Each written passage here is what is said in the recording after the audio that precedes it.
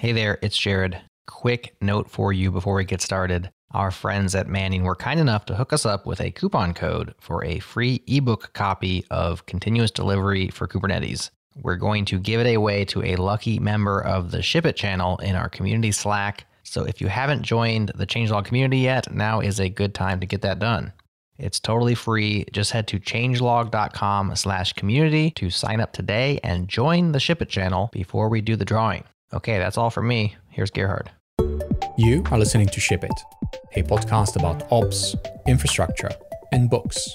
I am Gerhard, and today I'm talking to Mauricio Salatino, you know him as Salaboy, about the Continuous Delivery for Kubernetes book that he's currently writing. Mauricio is a staff engineer at VMware, where he spends most of his time contributing to Knative, an open source platform for running serverless workloads on Kubernetes. We spent a few months last year working on Knative Eventing, and having watched Mauricio drive the release of Knative 1.0 got us talking. As it turns out, we both appreciate shipping great software continuously. Mauricio's From Monolith to Kate's app that he uses throughout his book has been a few years in the making, and from my perspective, that makes it really interesting. It even makes me want to contribute my CI/CD perspective to this app. So watch this space. Huge thanks to Fastly for shipping our episodes super fast all around the world. Check them out at fastly.com. Thank you, Manning, for the free copy of Continuous Delivery for Kubernetes book that one of our listeners is going to win.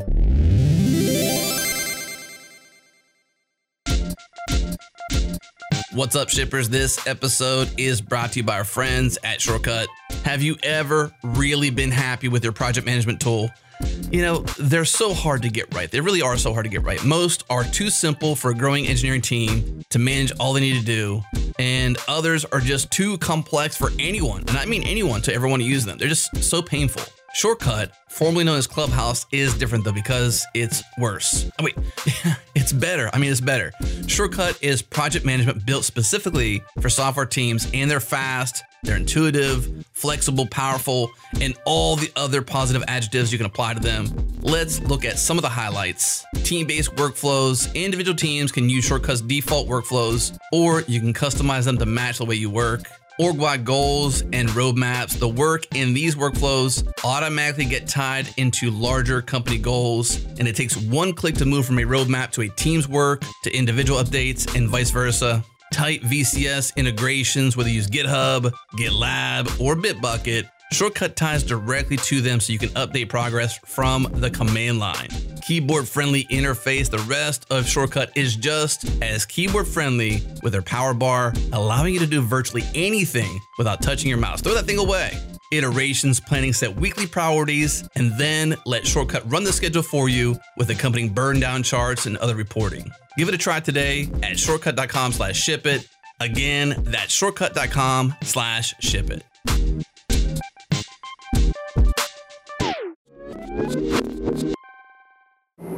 We are going to ship in 3, 2, 1.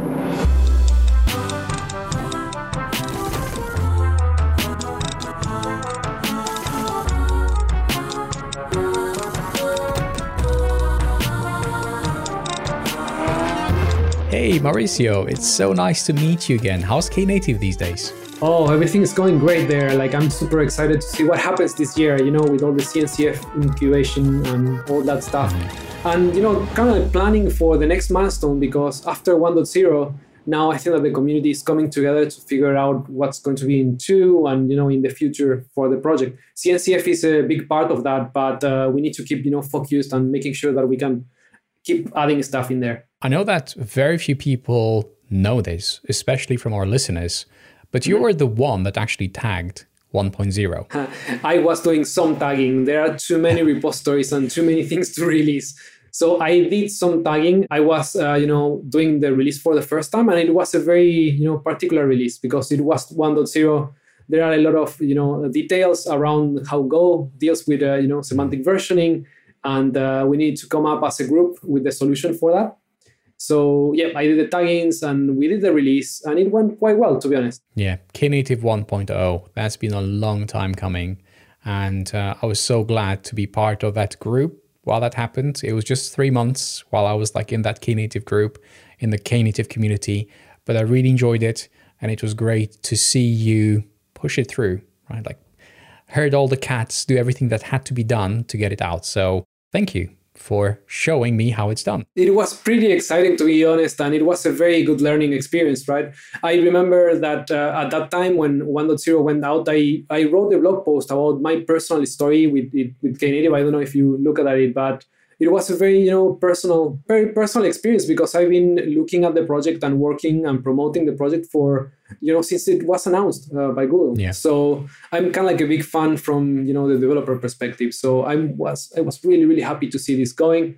And also then to see that kind of like enabled the CNCF incubation process. I think that's great. That was a fantastic, 2021 on the professional side, of course. I really enjoy that blog post, but also your Knative weekly blog posts. I think those were my favorites. They helped me understand the Knative landscape a lot better.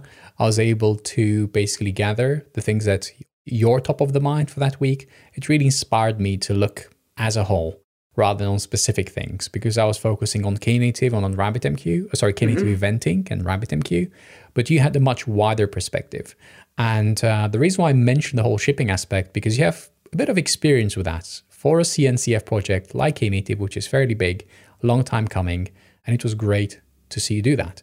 But now we are talking about something else, right? The topic for today's episode is delivery for Kubernetes. That's a book that you're writing. Manning is the publisher. So I'm wondering, when did you start writing this book? Well, it's a long project. Writing a book, I don't know if you know, but it's a very painful process. And I think that I started last year around March. At that point, I had a proposal for Manning, which what I thought I should be writing. And that changed completely after writing the first 3 chapters and after going with Manning through a process of trying to figure out if that works for them or not. Manning, at least from my perspective, they have a different style of writing books. They are very, they have like all the, very in-action books where you just go and see how a single project is used. And then you can like increase the complexity of the topics. My book, because it's about continuous delivery, it covers a bunch of different tools, 1 per chapter. And I started with the idea of having kind of like step-by-step tutorials, focusing on projects and discussing the concepts that, those projects were promoting. And that quickly changed to a more like conceptual book with pointers to tutorials and with pointers with projects that are solving different aspects of continuous delivery, but for developers, always with the focus on developers, because kind of like that's usually the audience that I try to target. Okay. Why did you start writing that book? I started writing it because I've been presenting in conferences for the last 4 years in the Kubernetes space. And I keep noticing that the successful projects in the Kubernetes space, they are all following kind of like the same patterns and the same approaches. And the more you look into these projects and the ones that are standing out, they are always focused on making kind of like the developer more productive. Sometimes they do not focus on developers, but developers gets kind of like impacted by them, right? And I'm really into that, like developer experience, into building tools for developers. And as a developer, I want a bunch of stuff to happen, around my software, the software that I create. And the only thing that I care is that software gets delivered and it's doing something useful, for the use case that you are building. Yeah. And all these tools are in some way related to that story. And as a developer, I had the feeling that I need to understand them all in order to be productive. Through the years, I started learning all these tools, and I got to a point where I said, okay, this is kind of like a story worth sharing. Like all these lessons learned, all this perspective, all this kind of like, overview and like higher level views that I'm gaining, they are worth sharing, as the same as you mentioned with the Knative, weekly blog post. That's pretty much what I'm doing in the book. I'm just trying to extract knowledge and just put it in a high level and then just point to the right resources for people to just consume that. So thanks to Radmila from Manning, 2 amazing things happened. First of all, I got a free copy of the book that I could read. I read the first 3 chapters in detail, left a lot of feedback in the live book. I still don't know how to share that with you, but it's there. There's 2 more chapters, which I haven't finished reading yet, but I will. I really liked the down-to-earth approach and very pragmatic approach that you took. But to come back to the second thing, amazing thing is one of the listeners that wants to participate in the raffle that we'll have, they can win a free copy of the book. So thank you, Radmila from Manning, for making that happen. And coming back to the book, I really enjoyed how you go into the details. More than how you go into the details, you have this application, the walking skeleton, as you refer to it in the early access preview. I mean, it's not the finished version, but if someone was to read it today, that's what they would see. I really like how complex it is. Real world. It's not your hello world application. And how many things you hit because of that. Like how many problems you get to see and solve because of that. What gave you that idea? Exactly that, right? Like trying to create an example, even like with Knative, with Tekton, with Crossplane. And then you can like quickly realize that hello worlds are easy. They are awesome. When you look at, KubeCon presentations about the single topic, you see an example that looks nice. It's doing a bunch of stuff. But then you want to go there and try to change something and everything breaks. And I don't know, through the years, I feel that I'm very good at finding bugs in open source projects by just trying them out, right? And because I'm involved in so many communities, by having an example that is mixing different tools and using them, in a way that, like a real user will use it, I keep getting in touch with communities, fixing bugs in different open source projects. And now I'm just building that example as part of the book because I believe that if you really want to see how the tools work and how complex they are, you need to have, a better hello world example. Yeah. I was, advised against having a single example for the entire book because usually it's pretty difficult to cover the same example from different angles. But, I took that as a challenge. And I think that it's, it's worth investing time, in a larger example that, as you suggested at some point, that example should be part of kind of like a foundation, maybe the CNCF, maybe the CD Foundation. I'm also going through the process of trying to figure out in which foundation should I host these examples when they are a little bit more mature, right? They are in constant flux because of the tools and because of the project itself. And I keep finding more and more lessons by just doing that. So there is no reason why I should stop. I do feel that if I manage to finish this book, the example at that point will have so many other new lessons that I can definitely do a second edition and keep adding chapters until it's like an infinite, kind of like book. Definitely the gift that keeps on giving. That's why I call these things. So the application, it's called From Monolith to K8s. Yes. It's in your GitHub repo currently. You're looking for a place which will be more common. So it's not your application, it's our application that we share. It's a reference. That's how it was built. That's the spirit in which it was built. You're right. It was a suggestion to find such a place. We haven't found one yet. So if someone from the Continuous Delivery Foundation is listening to this, I definitely support the idea of having it there in the CD Foundation. I checked before we started recording to see if it's there. It wasn't there. We talked about this maybe 2 months ago. So whoever I need to talk to, whichever email or vote I need to send across, I'll be more than happy to do so because it definitely feels like this is a reference application. It's fairly complex. I know that the Spring Framework had the music store, Rails had the blog. Yeah. So these reference applications have been with us over the years in different shapes and forms, and they're very, very valuable. Yeah, and in this case, it's a little bit more strange because even if I'm using Spring Boot now for some of the services, I'm using Go for some of the new services that I'm building now. I'm using kind of like React on the front end, so that's a different community. And I'm using Kubernetes, Knative, Tekton, Crossplane, and all these tools that are more from the Kubernetes community. So definitely the CD Foundation sounds like the right place. I started having some conversations with the one special interest group that they have that is called Best Practices. Kind of like the initial proposal is to see if I can create some tutorials in a format that relates continuous delivery and specific topic, like for example, event-driven architectures. And then I just put that under that space in their foundation. And if I can get that work, like adding more tutorials and linking the book and just pushing the examples into their organization, might be the next steps, but it's a long process, I think. You mentioned about the long process. I could see the long process just when it comes to the application, because you mentioned that you started the book last year in March. did you mean 2021 last year or 2020? Because time is a bit funky, right? Like in recent years. Yeah, it is funky. I would say that the project started kind of like on January 2021. And then in March, kind of like, the idea was changing a bit. And in March, kind of like it was more like it looks today. So the reason why I ask about this is because I had a look at the repository for the application. This one's public, by the way, open. And a lot of the how-tos are also publicly available. Obviously, if you want to get a deeper insight into the why and how, like the big picture, that's where the book comes in.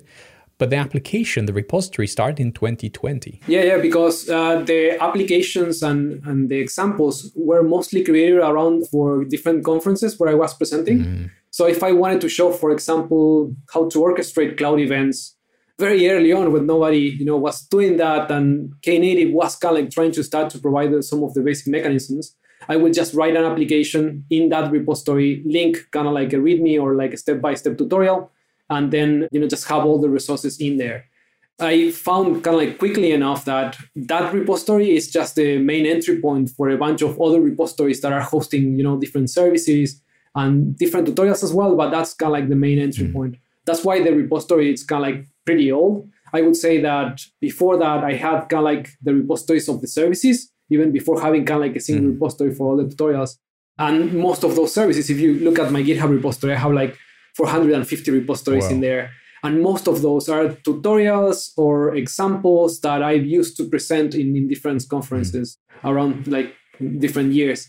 Regarding that, it's funny enough, this year, if I manage to get into a conference in Barcelona that is called JVCN Conf, it will be my 10th year in a row presenting in that conference. Wow. That's why I have so many examples and so many presentations. So it would be fair to say that you've been doing this for some time now. And you've been thinking about this and you've been refining this idea of continuous delivery, of applications, of the cloud native landscape, of Knative, of what it means for an application to be cloud native. So these thoughts have been occupying your headspace for a long, long time now. And I really like the journey that you've been on, and it shows the effort and how everything is coming together. I think this book is like a milestone. But this journey, you've been on this path for quite some time. And I love these types of stories. Yeah, I would say that path started kind of like around 2015, I would say. So I 100% agree. I think that if I manage to finish this book, this is going to be kind of like the summary of my last 6-7 years of work. And doing all that, like presentations and examples and all that stuff, is very related on working with open source projects. That I feel that that's part of the work that I'm doing. So for me, it's usually like 30% on coding, 30% on kind of like planning and roadmap, and then the other 30% is in going and meeting people and sharing experiences and lessons learned. I use kind of like that loop through the years to just keep going and keep learning and keep staying kind of like up to date with the stuff that is happening around this space. I can really relate to that because for me, the changelog application was a bit like that. So when I started 2015, 2016 with Gerhard and Adam, the whole idea was like, how do we deploy this thing? That's how it started. How do we deploy this application? And we just went from WordPress to Phoenix. It is still a monolith, but over the years, we made it cloud native. And it works on Kubernetes. Perfect. We ran it on Docker Compose. We had Docker Swarm. We used Concourse at some point, Ansible. We went through all the generations step by step, and we shared that story along the years. And the people loved those episodes so much that they said, well, why don't you do a podcast? And that's how Ship It started. Exactly. So perfect. I can relate to your story about working on something long-term on a code base, on an application, and using that to learn and to share your learnings with others. I find it really amazing because I just suggested to move kind of like the example to a foundation. I keep getting like over the years, every time that I present this in a conference or in a meetup or whatever, I keep getting people coming back and telling me that they want to help me to build the example. So I had a number of contributors like during the years that they have pushed me to, make things better even for them. So I know, what do they need in order to start contributing. But it's still kind of like under my personal organization, which is always kind of like a limitation for more people to see it, more people to give it a try. And also it just, it puts all the pressure on me on making it better. So I'm really hoping to be able to move this sometime soon.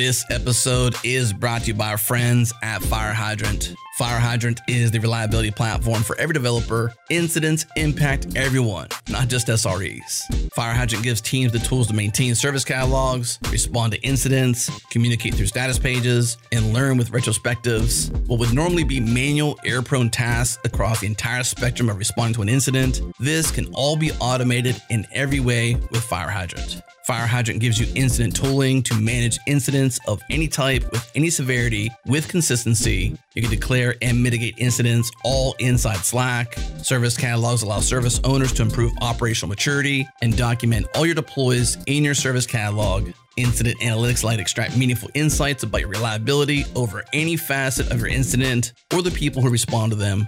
And at the heart of it all, incident runbooks, they let you create custom automation rules to convert manual tasks into automated, reliable, repeatable sequences that run when you want. Create Slack channels, Jira tickets, Zoom bridges instantly after declaring an incident. Now your processes can be consistent and automatic. Try Fire Hydrant free for 14 days. Get access to every feature, no credit card required. Get started at firehydrant.io. Again, firehydrant.io.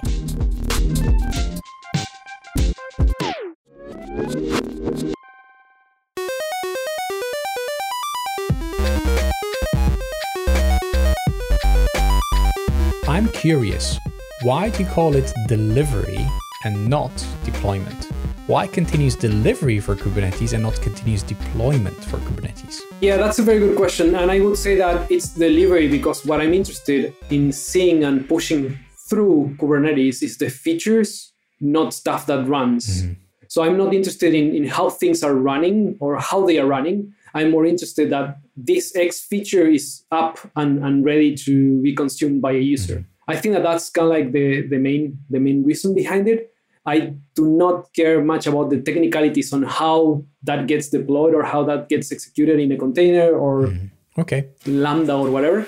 But I think that that's mostly the reason. Does that make sense to your point? It does. My curiosity comes from the fact that I always think of delivery as something that you do, but you don't get it all the way out there. So it's like ready. It's integrated. It's there, but I haven't deployed it yet. And I don't know when that will happen, as in it needs to go maybe through a couple of more stages. It's ready, delivered in that it hasn't been deployed yet. It's available in some repository as an artifact. But when I hear deployment, in my mind, what happens, okay, I know this was pushed into production. This was shipped into production. So that's the distinction which my brain makes. I think that makes a lot of sense as well. Yeah, it's kind of like a different perspective, and the terminology around the CD space is also confusing, and different people use terms in different ways. That's why kind of like the CD Foundation is creating that kind of like glossary. And I think that they are more aligned with you than with my description. Right. So can we also read the title of the book as continuous deployment? Because you do talk about how to get code out there. Okay. So it can be used interchangeably. Delivery is like a loose term, but we're definitely seeing how to deploy code across multiple applications. You're calling them services. It is a microservices application. It has a resemblance of microservices application. So how do you manage that complexity, and how do you scale it out, and how do you deal with different aspects of that?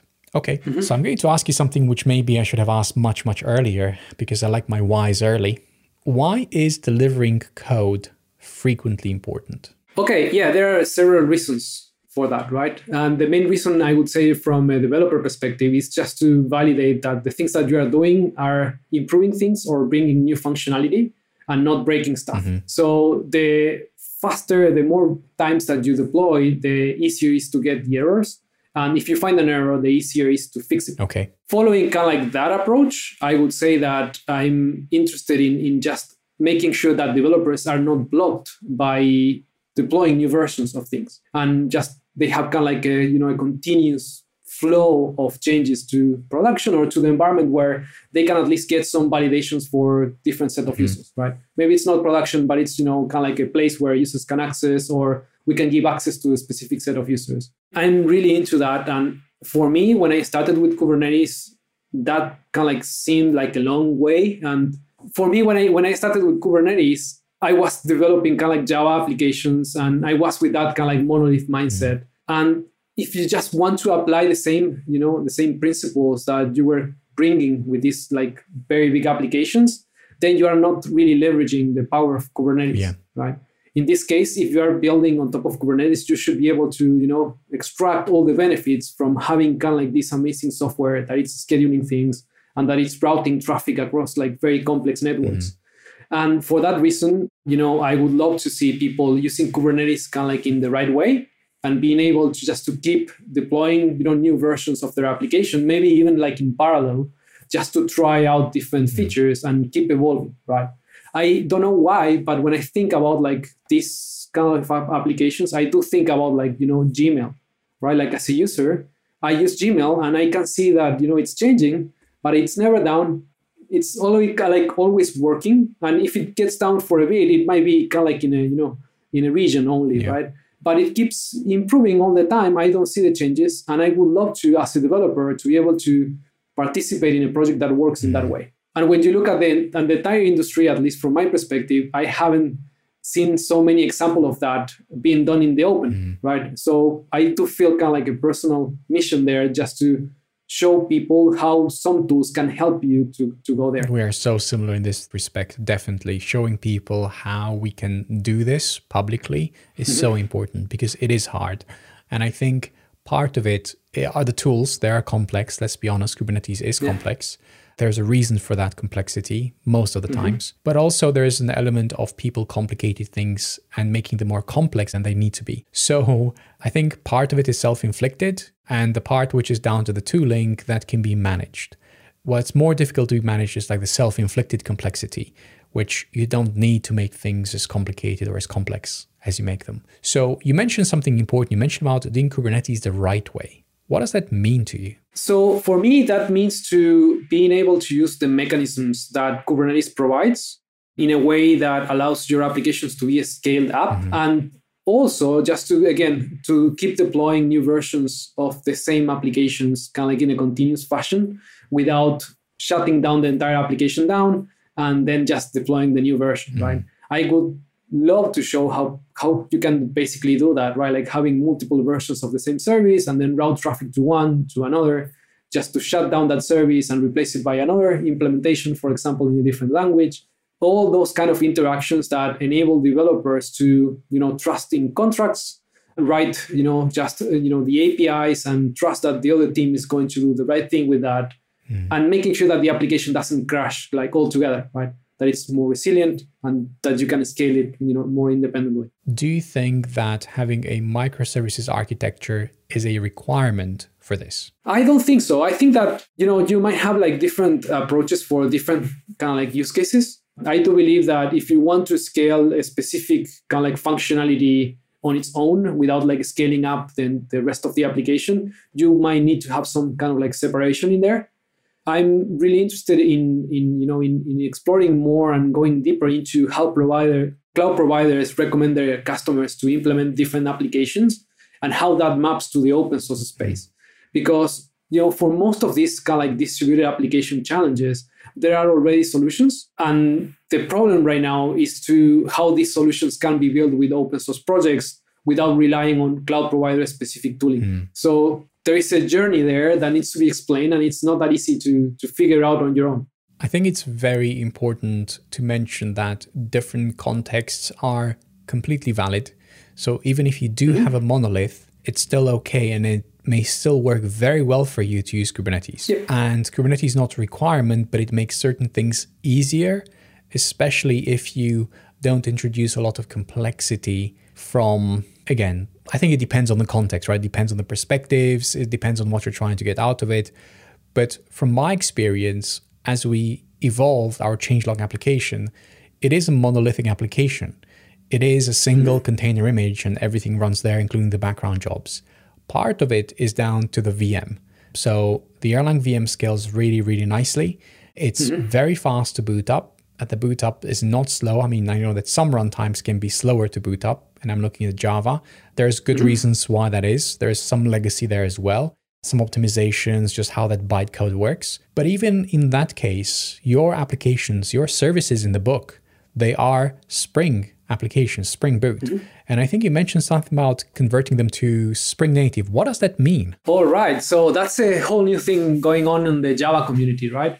So in Java, we have the Java, SDKs and the Java virtual machine. That's kind of like the optimized environment for running Java applications. So when containers appeared, running, a Java virtual machine inside the container, it does consume more memory because you need to do a bunch of stuff and some memory and CPU utilization in different ways. So you can run applications that are, platform independent. But with Spring Native now, what they are doing is using a new VM that was created by Oracle, that is Graal VM, that allows you to generate binaries, basically. So the end result is more like a Go application. The startup time is similar. But of course, there are like some trade-offs when you run in that approach and when you run with the more classical JVM.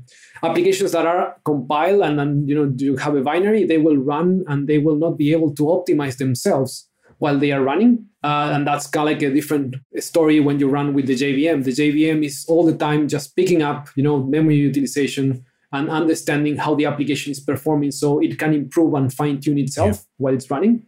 So you kind of like have the two kind of like scenarios. And I think that by having Graal VM and Spring Native allowing you to create, these kind of like more optimized binary images, we can cover kind of like a wide spectrum of different kind of like applications, like long running monoliths that they are going to be running for, months or years. And the other space, functions more like lambdas that needs to quickly boot up and run. And in those situations, like Spring Native and Graal VM are kind of like the tool to go, because that's kind of like what you need when you're running functions. You need fast, startup times, so you don't like have a lot of cold starts, and you can just start processing requests as fast as possible. So to go back to the monoliths that are running on Kubernetes, it is possible. We've been doing it for years. There is a good experience to be had. I think some Java applications can be a bit slower to boot, even though there are ways of, speeding that up. At least in my experience, I don't remember ever having to run a Graal VM application in Kubernetes. The only example that I can give is the RabbitMQ perf test CLI tool. We had a Graal VM implementation, was much smaller, single binary, much quicker to boot up. I do have to say the performance wasn't on par with the native Java, JDK, JRE runtime. But even then, there were like small issues which I was expecting to be fixed as the Graal VM, the runtime matures. And this was like a couple of years back, so I haven't checked since. But it's very promising for sure. As a monolith, I think the things which are more important, monolith running in Kubernetes, because the application is from monolith to Kubernetes, I think your example application in the book, it's worth pointing out that the services, they feel a bit like monoliths in that even though they're broken down, they still take quite a while to spin up. So the boots are slow. But even then, for example, not depending on local storage is very important. Like we did have, for example, volumes in the changelog application that we would use to mount, and all the media used to be stored on those persistent volumes, the PVs. The problem with that was that you could only have one instance of your application running. Exactly. And if you have a storage driver which can support multi-write, there's other issues with that.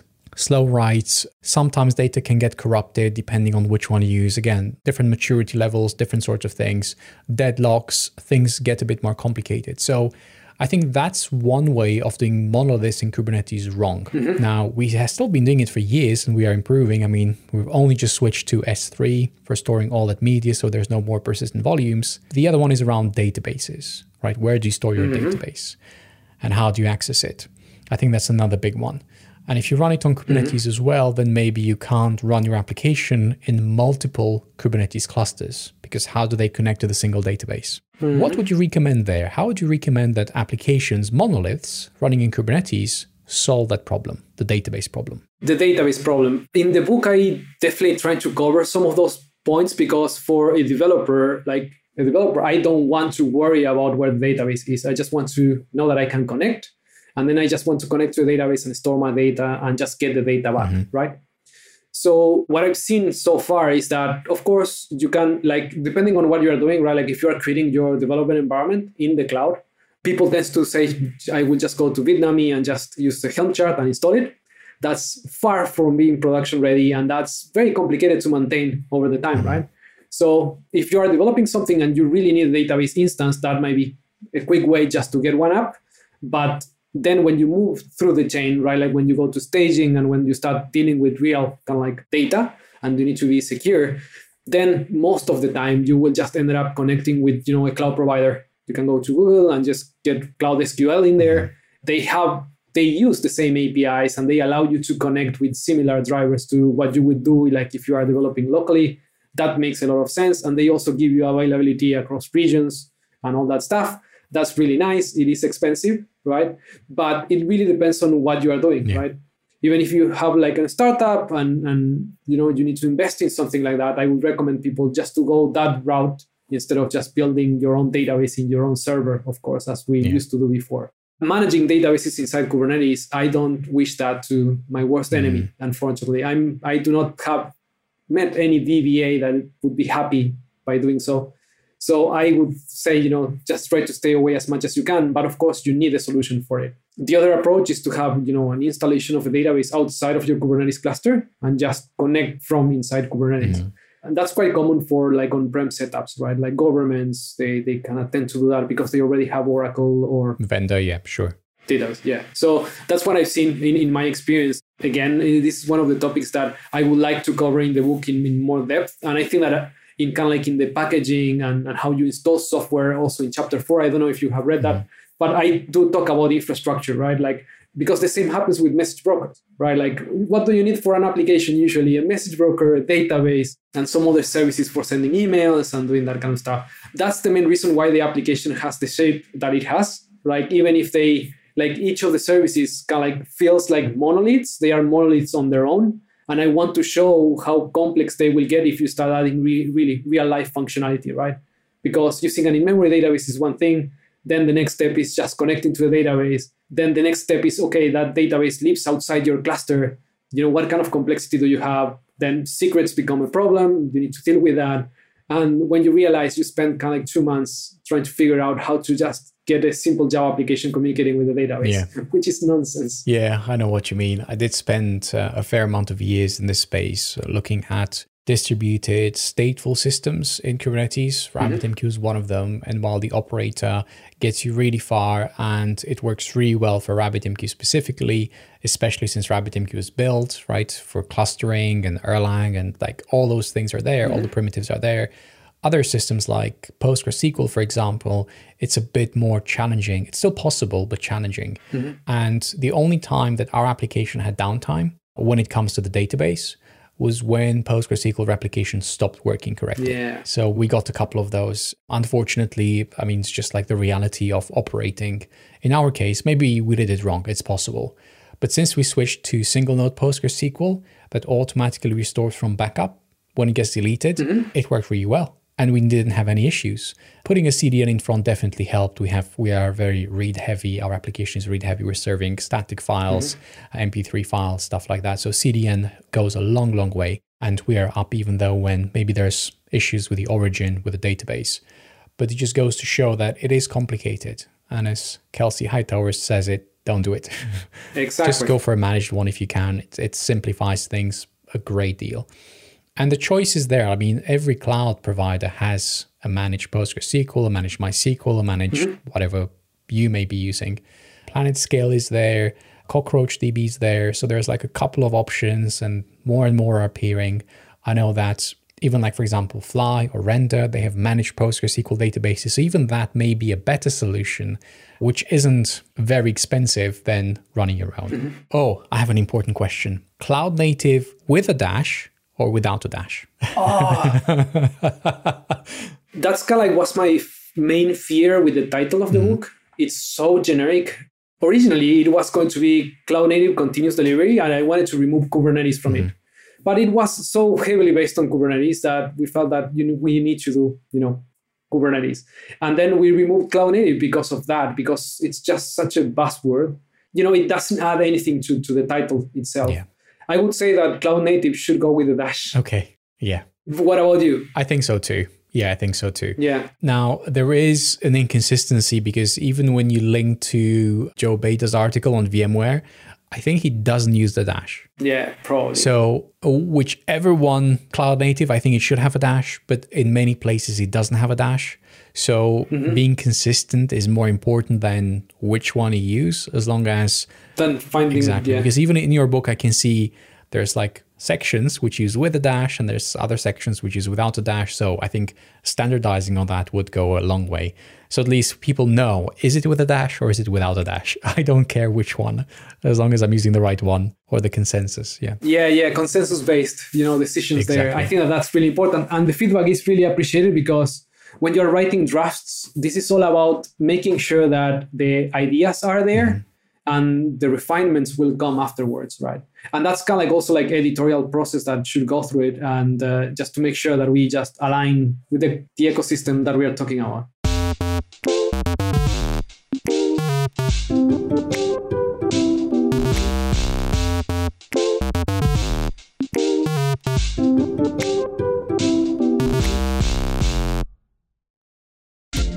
What's up, shippers? Adam here, and I want to tell you about one of our new partners for 2022, MongoDB, the makers of MongoDB Atlas, the multi-cloud application data platform. MongoDB Atlas provides an integrated suite of data services centered around a cloud database designed to accelerate and simplify how you build with data. Ditch the columns, the rows, once and for all, and switch to the database loved by millions of developers for its intuitive document data model and query API that maps to how you think and code. When you're ready to launch, Atlas automatically layers on production-grade resilience, performance, and security features so you can confidently scale your app from sandbox to customer-facing application. As a truly multi-cloud database, Atlas enables you to deploy your data across multiple regions on AWS, Azure, and Google Cloud simultaneously.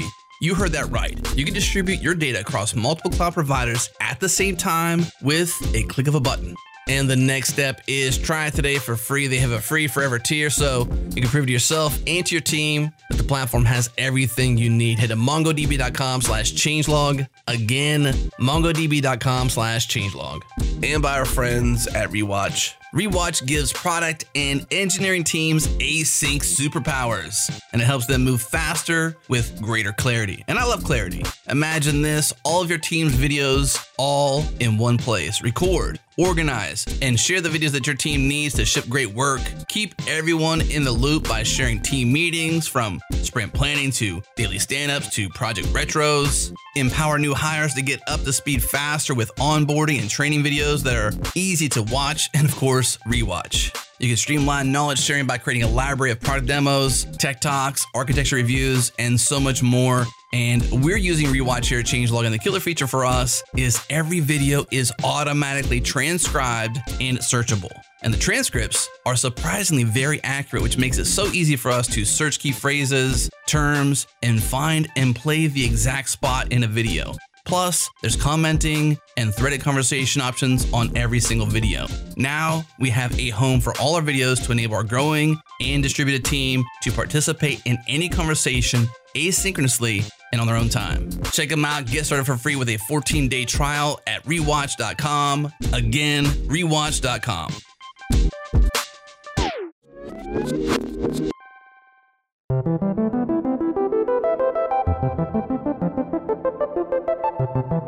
So I would like to talk with you specifics. How would you deploy an application that is running on Kubernetes? What would you pick? This is your application. What would you write your application in? And I think I already know the answer to this. Would you do Java or something else? I think that lately I've been playing a lot with Go. And what I'm doing is I'm just taking a look at the Go ecosystem, trying to figure out, how does it compare with the Spring and Spring Native ecosystem, just to see how far off they are, right? I tend to believe that the Java ecosystem is way much more mature because it has been around for a long time. But as you mentioned, it has a lot of legacy. And sometimes bringing simple stuff like building a container, took us to the Spring Boot community several years to include that into now our standard procedures.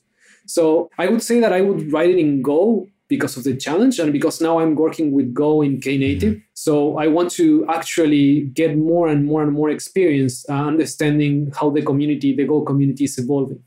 there are a bunch of like common functionalities and libraries that I can see in the Go community that are really interesting, how they got developed and how they are being maintained. So I would definitely go with Go right now. And I would definitely use Google, KO in order to just iterate faster on top of it. I've been using Google Cloud for some time, so I would definitely choose like Google Cloud as my target platform, creating a Kubernetes cluster in there. Autopilot? Probably not. I'm more like a standard guy. Okay. Because I have been using the standard one for so long that I would rather just do that. And I would definitely give it a try to Google Cloud Run, mostly because what I'm doing right now in the Knative space is working with the Funk CLI. I don't know if you have seen that. No, I haven't. So basically, it's kind of like an initiative that it's building on top of Knative. And most of it, what we are trying to build is like a developer experience that looks like Cloud Run. So basically, you just have a CLI that creates a function for you. It just scaffolds the template in any language that you want. And then you just do Funk deploy, and it just deploys that into a Kubernetes cluster that is running Knative. Okay. Right? It does expose some interfaces, for example, consuming cloud events. So you can start connecting, different sources of events to that function, so you can trigger that function. I'm in love with that, like the programming model. And I think that there is a lot of exploration that needs to be done in that space. So I would choose like a framework that feels like that, because I want to get more into that space. I'm not like more like a serverless guy in general, but all this work in the Knative space and in Funk specifically had pushed me towards that model. And I think that unless kind of like the use case is completely the opposite, or we need to do like a lot of batch processing with weird stuff, I wouldn't go for that. But, okay. If you ask me to build an application right now, I would start with that and then see how it goes. Okay. So if you're telling me Cloud Run and Knative, then you don't even have to worry about an ingress. You don't have to worry about certificates. All that is taken care for you, including auto scaling. That's just like built in. So you don't have to worry about that. Interesting. What about the deployment part? How do you deploy updates to your application? So I would go for kind of like more like a GitOps approach, right? And I would love to have my application close to just an application repository where I can just change it and then just it gets built automatically for me somewhere remote, and then it gets updated into that cluster. Because I'm talking about Knative, I would expect to be able to something that I haven't seen implemented that much, but different vendors are implementing something similar, that when you make a change and you have a new version available from that, you can kind of like choose how much traffic to route to it, or some constraints on which traffic is going to be hitting that new version as well. I would love to see kind of like the entire cycle automated. And with Funk, it's something that we are doing now. We are doing on-cluster builds. So basically, you create the function that it's local, then you can just connect that to a Git repository and then trigger the build and deploy in a remote fashion. Or you can do it locally, right, as well. Interesting. So yeah, it's getting really interesting, and there are like a lot of things going around that project that it's caught my attention. And remember what we discussed before, I'm not up for Hello World examples. And if you take a look at Funk nowadays, you will see you can create a function that you can deploy and it runs and it scales and all that stuff. But it's just a single function with printing something in the logs, right? That's fine. But what happens when you have 100 functions and they need to send events between each other, right? Okay. I want to make sure that I have in a repository, all that described, in a declarative way, that every time that I change something, it gets reflected into my cluster. Okay. How does Jenkins X and Tekton CD, the two tools that you mentioned in the book, how do they relate to what you just mentioned about Funk and how you would do deploys today? Perfect. That's a very good question. So just let me step back a bit, like on my Jenkins X story, right? It's pretty similar to Knative. I started with Jenkins X pretty early on when they announced the project. And I don't know if you know the founders from Jenkins X, but James Strachan and James Rawlings. No, just by name, but no, I don't know them like as I know you. Very interesting story, right? Like, so James Strachan and James Rawlings, they were working for Red Hat. They were the people that really motivated me to go into Kubernetes full on in 2015. They basically started with Kubernetes when it was announced. Wow. They built the first like Java API for interacting with Kubernetes clusters. That's called the Fabricate APIs. They were behind that Fabricate project, which was pretty much CI/CD for Kubernetes in 2015.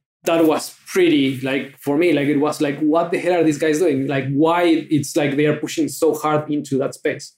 And basically, after a couple of years in Red Hat, they decided to move to CloudBees, and they founded kind of like JenkinsX, trying to solve the problems for CI/CD on top of Kubernetes full time. And it was pretty clear that Jenkins wouldn't kind of like cut it because of the architecture of Jenkins itself. And that's why they started heavily pushing for Tekton. In the very early days of Tekton, they said, we will use Tekton as our pipeline mechanism. And because we're building a CI/CD system, we will need to make sure that Tekton evolves. Right. And then it becomes a tool that basically was gluing a bunch of different tools on top of Kubernetes, providing kind of like that GitOps flavor, like, again, pretty early on, before even kind of like GitOps was a thing. And for me, that was kind of like a learning experience on the open source side, right? I basically participated of that community, learned a lot about how they build JenkinsX by continuously deploying JenkinsX into kind of like production for people to consume. And it was kind of crazy. They were doing kind of like 4,000 releases a year. It was pretty unstable sometimes, but they were going really, really fast. And the problems that they were trying to solve was mixing up 20 different CNCF projects at the same time, all changing, Kubernetes changing. So everything was breaking all the time, and they had a way to make sure that they keep on a stable release for the users, but at the same time, they have 3-4 releases a day with new features and solving stuff. I talk a lot about like Jenkins, not much about JenkinsX, but I do introduce Tekton in the book and talk about JenkinsX because what they teach me was the fact that usually having kind of like that Git repository as a single place of truth that you are going to use to sync to a Kubernetes cluster, it's definitely the right way to go. Also, for me as a developer, what I learned from them is that I want to build the stuff, but I don't even care where is that built. I just want it to get built. And I don't even care what are the components building those things. I just want to push for my application source code, and I want to get a new container plus a new bunch of YAML files or a Helm chart at the end of the pipeline that I can just go and deploy. And from that perspective, I think that Jenkins was covering kind of like the entire space. And for that same reason, was such a complicated project that it was pretty difficult to grasp for people really wanting to run that on production in their companies. That makes sense. So do you care if it's a push or a pull? From GitHub. Yeah. Or like, do you care if the CI pushes code into production, CI/CD, or if production pulls it down? Do you have an opinion around how that should work? What is good? What are the trade-offs? The whole push versus pull into production aspect. I would be careful to like emitting kind of like a strong opinion on that, because as a developer, I don't want to get involved with production deployments. But I would be very in favor of, on the CI pushing to production, if that basically means declaratively saying, hey, these are kind of like the new versions of things, just apply that into the cluster. I always thought that if your CI/CD system can push into production, it most probably has too many privileges. Because it's almost like your production, you declare what you care about. And what you care about, I always want to be running the last version, the latest version in production, if possible. And then your production should know how to reconcile that state. I know it's not entirely GitOps, and I know that GitOps has specific shards that you want to be running in production, which makes a lot of sense. But really what you care about is that you run the latest version. And I don't think they're like competing priorities. You need to make that work within GitOps. And GitOps requires specific shards, because now how do you roll back? And we've been doing this wrong for a long, long time, by the way. Exactly. Like my question is like to you, because from that statement, the only thing that I would like disagree in some point is that I'm not entirely sure that I want to run the latest version. I want to run multiple versions. Multiple versions. From my perspective, I want to run multiple versions. I want to be able to do that without like going crazy. Yeah. So I need a tool to do that, because without the right tools, it's almost impossible. I think you can run multiple versions for a short amount of time, but at some point you will have database migrations, right? And even like with the same service, you will have a migration at some point. Even if you have like a microservices architecture and each microservice has its own data store. So if you're abiding by that, at some point you will migrate data. So will your previous version know how to operate with a new migration? And maybe the answer is no. So in that case, sure, there will be a period in which both versions will run, but at some point, if migration succeeded, the new version will take over and the old version will eventually, just be recycled. Yeah, 100%. And it's very specific to the use case and how do you build the applications to deal with that like version to version incompatibility, right? And how stateless they are and how do they kind of like define those data contracts as well. I was very interested like a couple of years back into a company that is called Delphix. I don't know if you know them. No. But they were basically in that business of making, data snapshots for these kind of things, right? Like for when you're moving to different versions and you really need data to be moved around or migrated or move around servers or move around regions. And I think that that's something that I haven't seen in the open source space. I will be really interested in figuring out who in the CNCF, ecosystem is focused on data and making sure that data is available for developers and to the production. So just to how you can make data available in development, staging, and production, and make sure that you have kind of like the same evolution on the data that on the service side. One thing which I did try in recent months, and it worked fairly well, was Planet Scale with database migrations. So Planet Scale, they branch your data. So it's like your Git branch. And I use that with WordPress. And the way to install WordPress is you have to start like one of those branches. It will do all the database migrations and mutations, and then you commit that change. And then your main is always like it's locked and it shouldn't change. And when you want to start doing any changes, again, you start another branch. And I thought that was a very interesting idea, and it mapped to my Git mindset, right, of how that works. Now, we haven't used that with our application. And what we do, it's very simple. Before we deploy a new version, we take a backup. It's actually one of the first things that happens when a new version goes out. It takes a backup of the database, and then it runs the migration. We never had a problem with migrations in 6 years, but if there was one, we would have a backup to go back to because we never had to do it. It's not automated, but there's always a backup to go back to if you mess things up. And the easiest way to do that is just delete the database, recreate it, and by default, it restores from backup. So you can tell it which backup version to restore from, and that's it. Now, we don't have a lot of data.